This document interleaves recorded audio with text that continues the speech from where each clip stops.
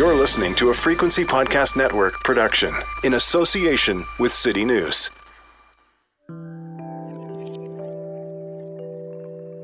I'll start with my little story about tip creep. You probably have a story or two as well. So there's a little craft brewery near my house, and they're great. I occasionally go there for a quick lunch or dinner and a pint, or whatever. And the service, the food, and the beer are always fantastic. And so when the server brings the machine over and it offers me a prompt to tip 18 or 20 or 25%, I hit 20%. That's all good. It's a really nice little small business interaction, as it should be. Now, I also go to this brewery to purchase cans of beer to drink at home or to bring along when we're invited to someone's house. I will take my own bag. I will walk up to that counter. I already know exactly what I want because this is my local spot, and I ask for it. And the clerk manning the bottle shop will get about a dozen cans from the fridge and put them in my bag, and then hand over the machine for me to pay for it. And I get the exact same prompt, encouraging me to tip 18 to 25% for the act of putting a dozen cans in a bag. It's awkward to decline to tip, and besides, I like the place, so I usually just hit other, and I tip $1 or $2, the same way you would if a bartender poured you a beer. That's my story. There are others. Our guest today has been chronicling them. And the point of discussing this issue is not to whine, it's not to shame service workers, and it's not to tell you to stiff them or any of that stuff. It is to ask some questions about what has happened to the practice of tipping over the past few years. As society has increasingly gone cashless, as tip prompts have risen, as new businesses begin to ask for tips, and as employees, whose living wage should be covered by the company that pays them, find themselves relying on increasingly generous strangers to make ends meet. It is really easy to look at a tip as an interaction between two people. But it's not. It's an interaction between competing economic systems. And right now, one of those systems is changing rapidly, and the other isn't. And that's it.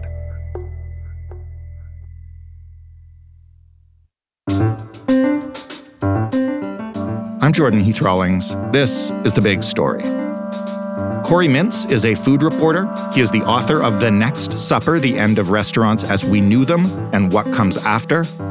As I mentioned, he is chronicling tip creep, and he did so recently in the Globe and Mail. Hey, Corey. Hello, Jordan. Corey, what is tip creep? Can you define it? Yeah, there seems to be a little bit of disagreement on that. Tip creep to me encompasses two things. It's the expansion of the types of businesses that expect us to tip, and they do so through a prompt at the digital payment terminal, and the percentage that they expect. And they do that by presenting us with a list of options, 10, 15, 20, 1,000%, all of which used to be done not exclusively through restaurants, but restaurants, your hairdresser, a few other places, taxi cabs, and was largely voluntary and done based on the cultural expectations of consumers.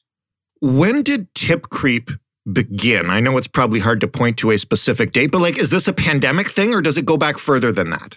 I think the percentage thing dates before the pandemic. I mean, certainly when I was growing up, I was told 15% was standard, but I was told that by my father, so take that with a grain of salt. He definitely never worked in the service industry. When I went to cooking school and started cooking and working in restaurants and therefore talking to servers, who had a very different perspective, I was told, at least if you work in a restaurant, when you go out to eat, you better tip 20%. And that became my standard.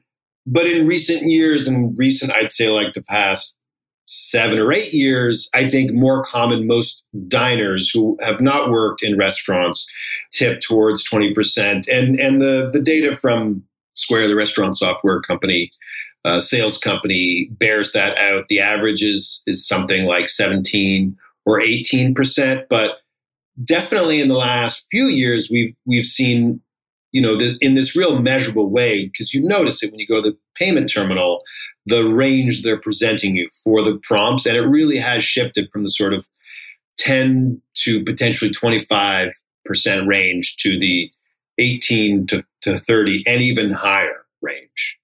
So I know for the last little while on social media, you've been kind of casually collecting examples of these, either from your own experience or from other people talking about it. Can you share just a couple of the most egregious, just so we get a sense of what we're talking about here? And I want to also say, before I get you to do that, that when I talk about egregious examples of tip creep, none of this is on the servers, and we're going to get to that. So maybe just give us some examples before we get into what's behind it.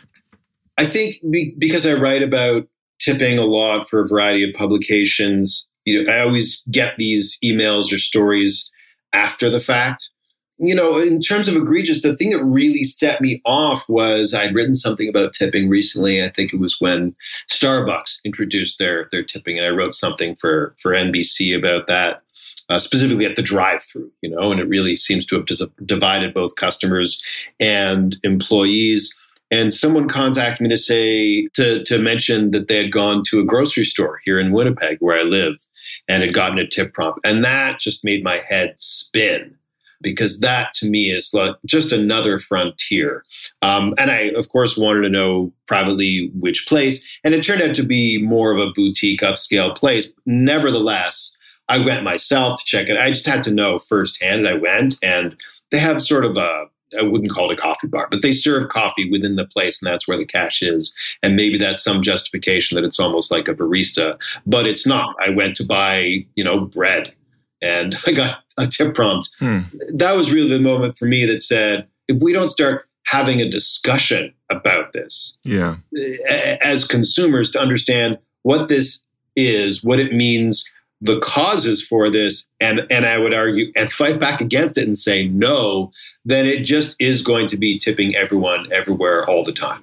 Who benefits the most from what you just described? Tipping everywhere, everyone, all the time. On the surface, it would appear to be people working service industry jobs, or I guess not even service industry now, grocery store jobs.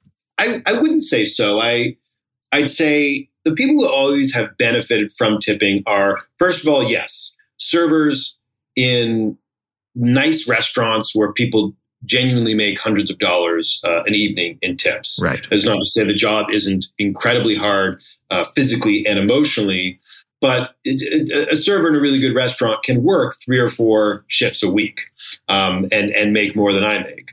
And they have always been the prime beneficiaries of tipping. But next to that, there's also customers. There's a certain type of customer, maybe even a very large segment of customers, who really enjoys and values the power they have over servers through tipping. It's part of their restaurant experience. They often express it as, tipping is how I let someone know they did a good job, or it's, how I let them know they didn't have a good job. That's insane. You don't work on tips. I don't work on tips. Police don't work on tips. Dentists, I can keep naming professions. You get the impression. Mm-hmm. Most people are able to do their jobs without being incentivized by tips. And people who work in a sales capacity who receive a commission, that's a very different thing. The tip is not, their commission is not determined by the customer, and it's built into the price, which is a separate thing we can get into. But the other person who really benefits by tipping, they don't like it, but they benefit by it, is business owners. Business owners who, if they had to pay that amount to the people being tipped, meaning if a restaurant owner had to pay a server in wages what they expect to earn in tips, they would first of all have to raise menu prices. We can get into that, meaning more money's coming in revenue, therefore it's taxable. And then they got to pay taxes on it again as payroll tax. So the current system, which is incredibly obfuscated and fragmented, in which no two restaurants operate the same way, no two divide their tips up and share them up in the same way. But ultimately, I just spoke with someone from Restaurants Canada, the lobbying organization, last week. Ultimately, even post-pandemic, tips are still distributed in the way they were pre-pandemic, which I still find shocking, which is now that we have the majority of money coming in, revenue for restaurants, through credit cards, there isn't enough cash to distribute tips. restaurants don't legally want to be receiving that cash because then it would count as revenue. So they got to go to the bank, withdraw cash, and then put it in a bunch of envelopes for servers to pick up. In 2023, we're still doing this. You mentioned, now post-pandemic. Lots of people would debate post-pandemic, but I know what you mean. People are back in person in restaurants. You knew what I meant. I knew what you meant. How did the pandemic really supercharge tip creep? Obviously, one of the things you just touched on is a big part of it, digital payment options, but how else? Well, that's the real catalyst in terms of capability. Right. For me, I used to love cash. I shouldn't advertise this. I always had to have $200, whether it was in my pocket or at home but I couldn't leave the house without some cash in my pocket. Even if I gradually stopped using it over the years, I just was like, but what if I need to take a cab? What if I'm kidnapped? I have to have cash. And the pandemic really finally ended that for me. It finally made me go, all right, I don't want to be physically touching stuff all the time. Cash is dirty and it's a nuisance. And quite frankly, once Canada had the chip system everywhere with the cards, debit and credit, I was like, man, this is a lot easier. It's also much easier for invoicing. Yeah. But it meant that I saw the same thing happening with everyone everywhere. We really phased out cash as much as possible, which of course is another level of elitism because there's people who don't have digital payment systems, but it became so standard to pay digitally and therefore to really finally displace that old bowl with a little sign that says, tips written in a Sharpie and make it a simple addition to the payment system where just before you see your total, your subtotal with tax, and just before you go to pay, you get that tip prompt. Yeah. And introducing that tip prompt became just so easy, with the variety of payment terminals. And at a time where in the last 2 years, every business, if they've survived, has been struggling, first for a 18-month period of openings and closures, and then rolling into this current era with this, first of all, increased competition for workers, which has raised wages, not enough, but it has made the competition for those workers force restaurants and cafes, bakeries, really everything in the service sector, force them to finally have to offer competitive wages, which has sent their costs up.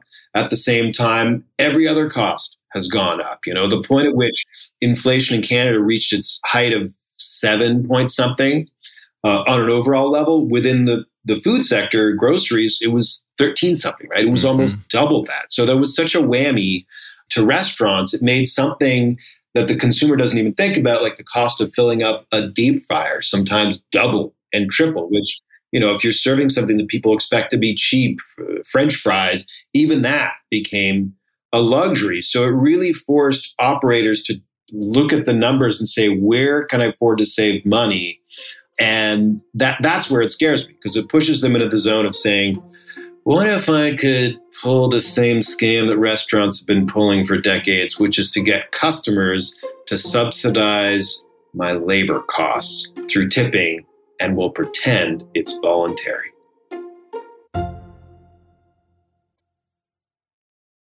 When we talk about how businesses are approaching tipping, and when we put it the way you just said, that we're subsidizing labor costs, and then you see more and more businesses requesting tips, or the businesses that already do setting those prompts at a higher percentage, what kind of, and I'm not trying to get super philosophical here, but what kind of message does that reinforce to us and just to everybody that touches that part of the industry? Well, it pushes us into this zone. And let me clarify it if I didn't do it enough already. The concept of the tip is, in theory, for most consumers, you go out, you have a good experience, and you let people know how grateful you are by tipping. Right. But if most of us, and most of us do, according to the academics I've interviewed, tip the same percentage almost all the time, except for the rare occasions. If most of us do tip pretty much all the time, then it's really part of the expected cost of going out, right? The $10 sandwich, it's really a $12 sandwich if you pretty much always tip 20%. But by pretending that it's voluntary, we're able to artificially keep those menu prices lower than they should be. And we've been doing that for a long time. It has prevented people from charging what they actually need to charge. And as this spreads, as it has been, as this creeps outwards, it introduces this dangerous idea that Americans love and Canadians love an American idea, which is that individual private charity should do what businesses and government really have a responsibility to, which is to pay people properly. Right? Yeah. It's not the state's responsibility. It's not the employer's responsibility. If people want a better paying job, go somewhere else, pull themselves up by their bootstraps. But private charity can take care of these things. And I think that's the really dangerous road that I don't want to see this going down. There's a line that's not that thick between, those stories you see on the American news about like town all chips in to get life-saving surgery for a kid who doesn't have health insurance, and like workers at a restaurant all pool their tips to help so-and-so pay their tuition. Like, it's not that far away. Yeah, tipping is...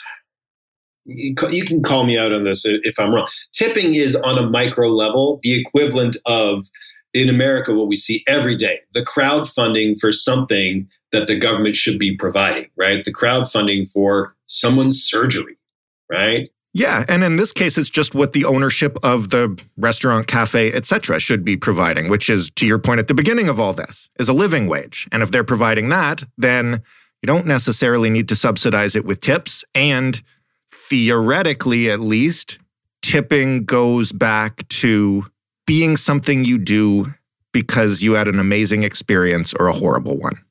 Sure.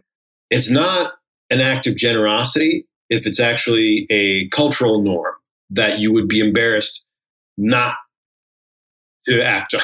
Yeah. It's not voluntary if it's expected. So given that this isn't going away tomorrow, and we can talk maybe in a minute about how we could even try to make it go away if we wanted to, which I don't know is possible. The cat's kind of out of the bag.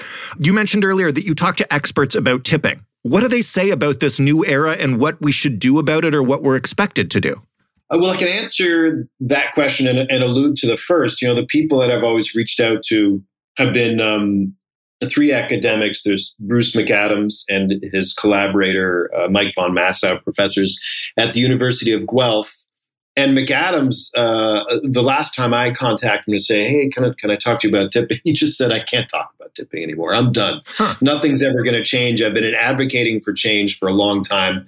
It's not going away. And Professor Michael Lynn at Cornell, he's been studying tipping since the early 90s. If you've ever paraphrased that truism that, if a server touches you on the elbow, it increases their chance of tipping or little things like that, that's based on his research, right? He's the godfather of tipping research. And he said to me, these conversations are cyclical, at least as far as he knew. It goes back to the 70s. Every 5 or 10 years, there's some sort of incident that sort of sparks discussion and people talk about it, but ultimately tipping isn't going anywhere. And one of the things that compelled me to sort of frame that Globe and Mail piece the way that I did was this quote I saw from Professor Lynn in CNN, where he just said, I don't know how much to tip anymore, and I study this. The idea of him throwing up his hands and going, God, I don't know. Well, that's how I feel too, and clearly how you feel.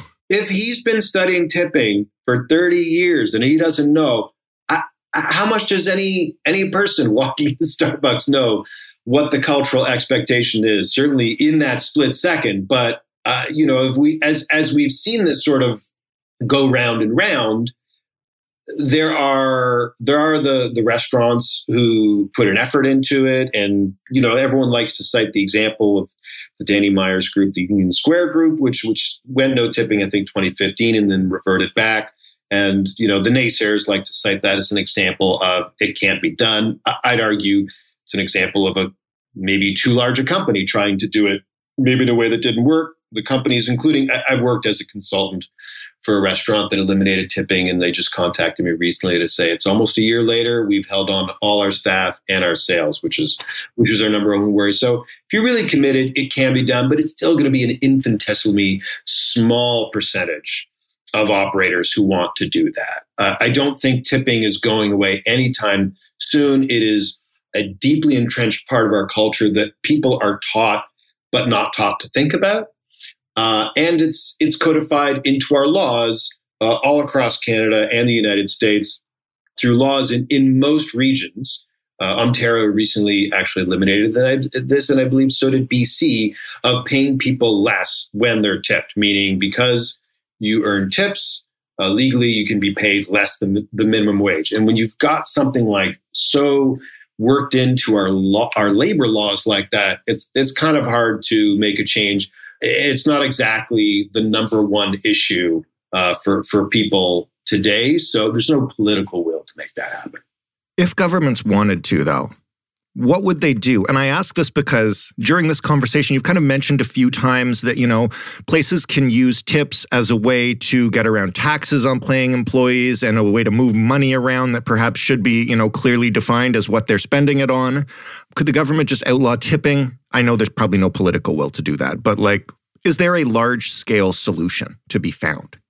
I hate to say yes and no because it seems like such a middling answer, but yes and no. I think there are policy changes that can be made to improve the situation, but I don't think eliminating tipping is achievable, nor is it necessarily the goal, much as in the end, I'm a tipping abolitionist. Right. First of all, we can and should eliminate the sub-minimum wage for tip workers. There's no justification for it. All that does is incentivize more employers to say, so if my workers get tips, I can pay them less. But at the same time, the conversation about the minimum wage is, for me, really shifted into the conversation about the livable wage because of what relevance is throughout Canada. There's a range of them. In Manitoba, I think it's 14 something. Ontario, but either way, it's different from an actual living wage. In Winnipeg is 18 something. In Toronto, it's 22.40, and in Vancouver, it's 22 something. Mandating that is what would make a difference. What I just suggested is so far-fetched, and also mandating a 30%. Basically, requiring the minimum wage to be equivalent to a calculated livable wage is, it's anathema to the business community. I would argue that the modern definition of a business should include one that pays its people enough to afford to live in the place where they work. Otherwise, what value is this business? What good do they contribute other than to the primary stakeholders?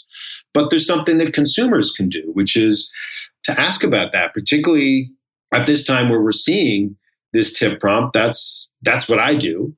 So how do you do that? Because that was going to be my last question. I can't figure my way around this. I run into places where I don't feel like I should be tipping, but I'm getting the prompt and I feel bad for skipping it. And I don't know a tactful way to handle it without just, shutting up and paying 20%, which, listen, in many cases I don't mind doing, but also it feels like I'm just not getting something. I'd say, first of all, I do what you just said. I shut up and I pay 20%.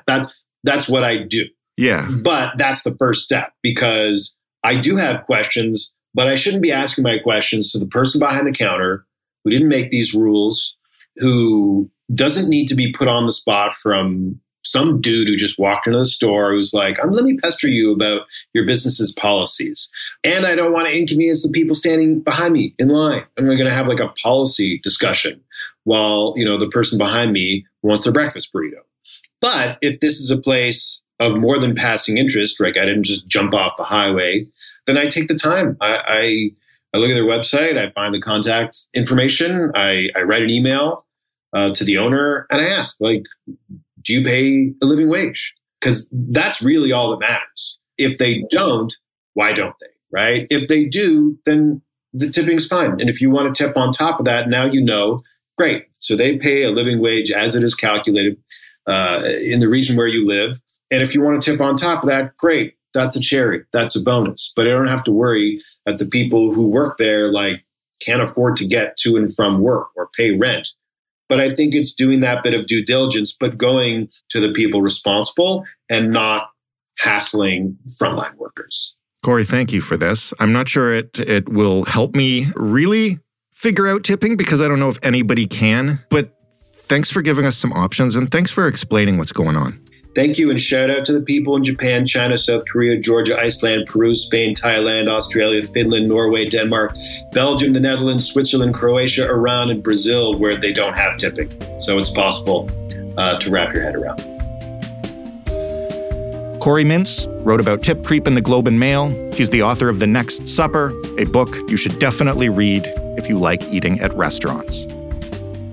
That was The Big Story. For more, head to thebigstorypodcast.ca. You can actually hear us talk to Corey about his book if you head down to the search bar at the bottom and type in his name. You can also, of course, find us on Twitter at TheBigStoryFPN. You can email us, hello@thebigstorypodcast.ca.